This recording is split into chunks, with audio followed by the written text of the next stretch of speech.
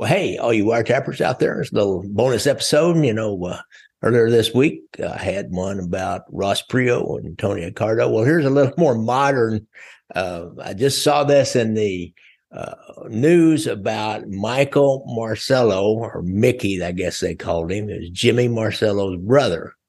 Now, if you remember, Jimmy Marcello was the outfit's boss, I guess. Actually, he was the boss who went to jail at the family secrets trial.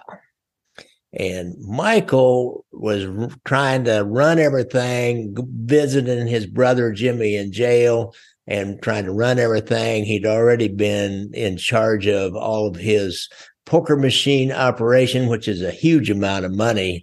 It was mainly in the western suburbs. And so he was, he was not he wasn't a killer, but he was not a small-time guy. He was part of the upper echelon, really. He was part of the upper echelon, really. He was, at that point in time during the family secrets trial, Mickey Marcello was the guy that the outfit designated to take a $4,000 monthly payment to Nick Calabrese or to his family to try to buy his silence, which it didn't really work. But they wired up the prison cell where Michael Marcello was visiting his brother, little Jimmy Marcello, and they overheard some really interesting stuff, which led to a couple more cases for sure, and led to a case on Michael about a couple of different things, and another, kind of addition that I don't know if he actually caught a case on this, if Jimmy caught a case for this, but it also put a U.S. Marshal in jail, a guy named Ambrose. I did a whole show on that. If you want to go back and look for the U.S. Marshal, was it Chuck Ambrose, I think, or Charles Ambrose, but any Ambrose. Just search for that on my website. You'll find it. He was Ambrose was charged with leaking details about where they were hiding Nick Calabrese. It's a really interesting story how they figured out from the two little tidbits of information that they picked up on the wire, or the wiretaps. Wasn't wiretaps; they were my hidden microphones, but off the tapes to put it together. I remember it was like they thought his dad was a policeman and his dad had gone to jail with those other guys.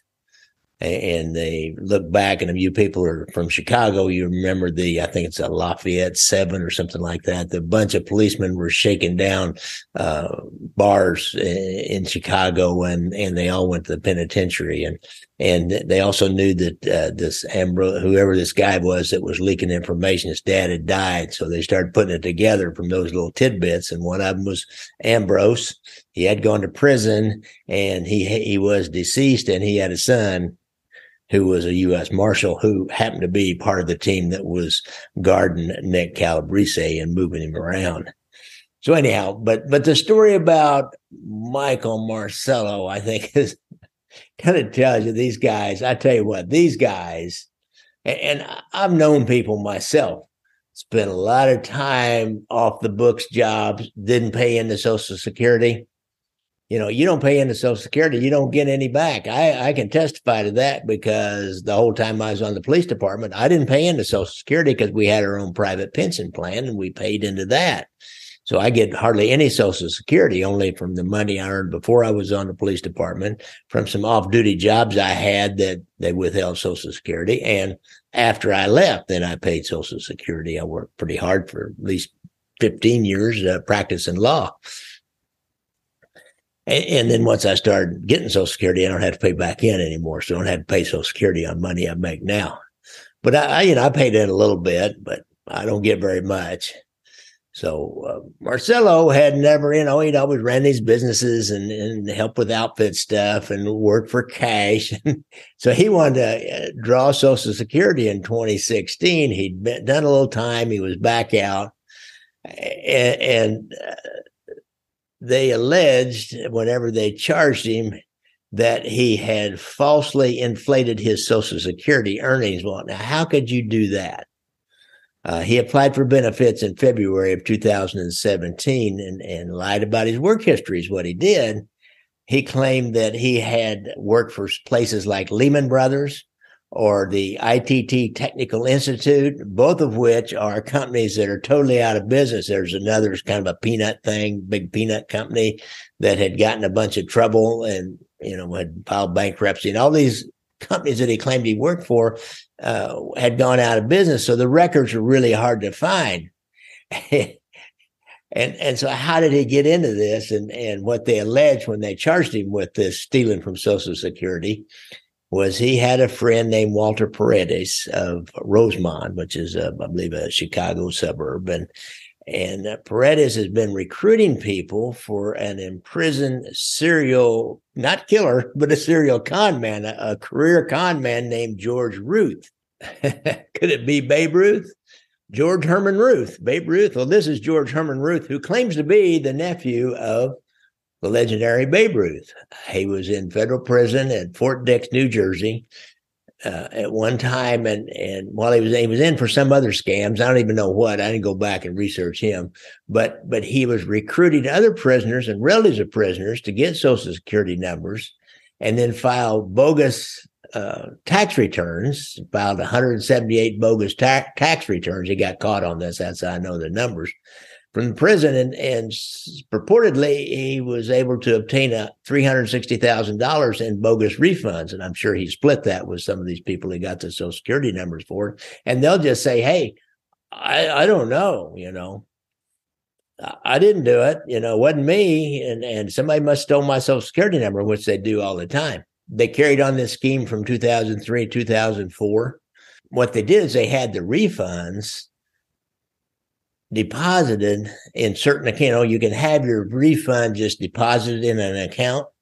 And so they had these refunds deposited in an account, which were controlled by George Herman Ruth, Babe Ruth, Babe Ruth's nephew. Crazy story, huh? But this is the guy that schooled Michael Marcello in how to rip off Social Security. Whenever they went to prosecute this at the end and get a sentence, they said some kind of interesting things. The prosecutor said this scheme was really unsophisticated and pitifully easy for the government to unravel, particularly because all the companies that this George Herman Ruth is the one that filled all these papers out for Michael Marcello and got him the money. And he used the same contact information for the companies that he said were previous employers of Marcello's. He used the same name, same address, and same phone number for these companies. Mickey's lawyer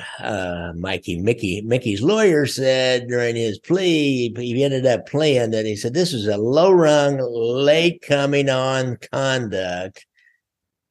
He said this was low-rung conduct.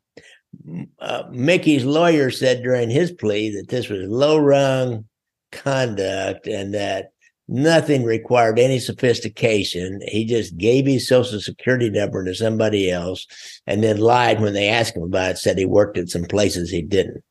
The U.S. attorney kind of replied that all he did was just find a new way to steal. And the judge looked at it and he said, this guy would have kept doing this his entire life, drawing Social Security that he wasn't actually owed. That's your money and my money too. Let me tell you what Mickey Marcello said. I asked this court to show mercy as I walk through life's final miles. Oh man. So in the end, the sentencing guidelines only call for 8 to 14 months. Marcello's attorney objected, of course, and asked for 4 to 10 months. The judge ended up agreeing, saying that, they were outrageous crimes, but they weren't very sophisticated and they just go under the guidelines. I don't know exactly how much he got, but he got some time. This is a couple of years ago now, so he's back out again. But just, this is just another little example of how far these guys will go. I mean, if there's a dime laying there, they're going to grab it. And if you don't look around and see whose dime it is, they're going to grab it and say it's theirs. All right. Okay, folks, thanks a lot. I hope you enjoyed this little bonus episode.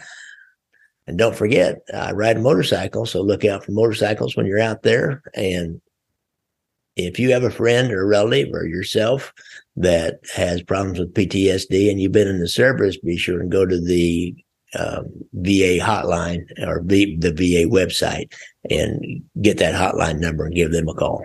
Thanks, guys.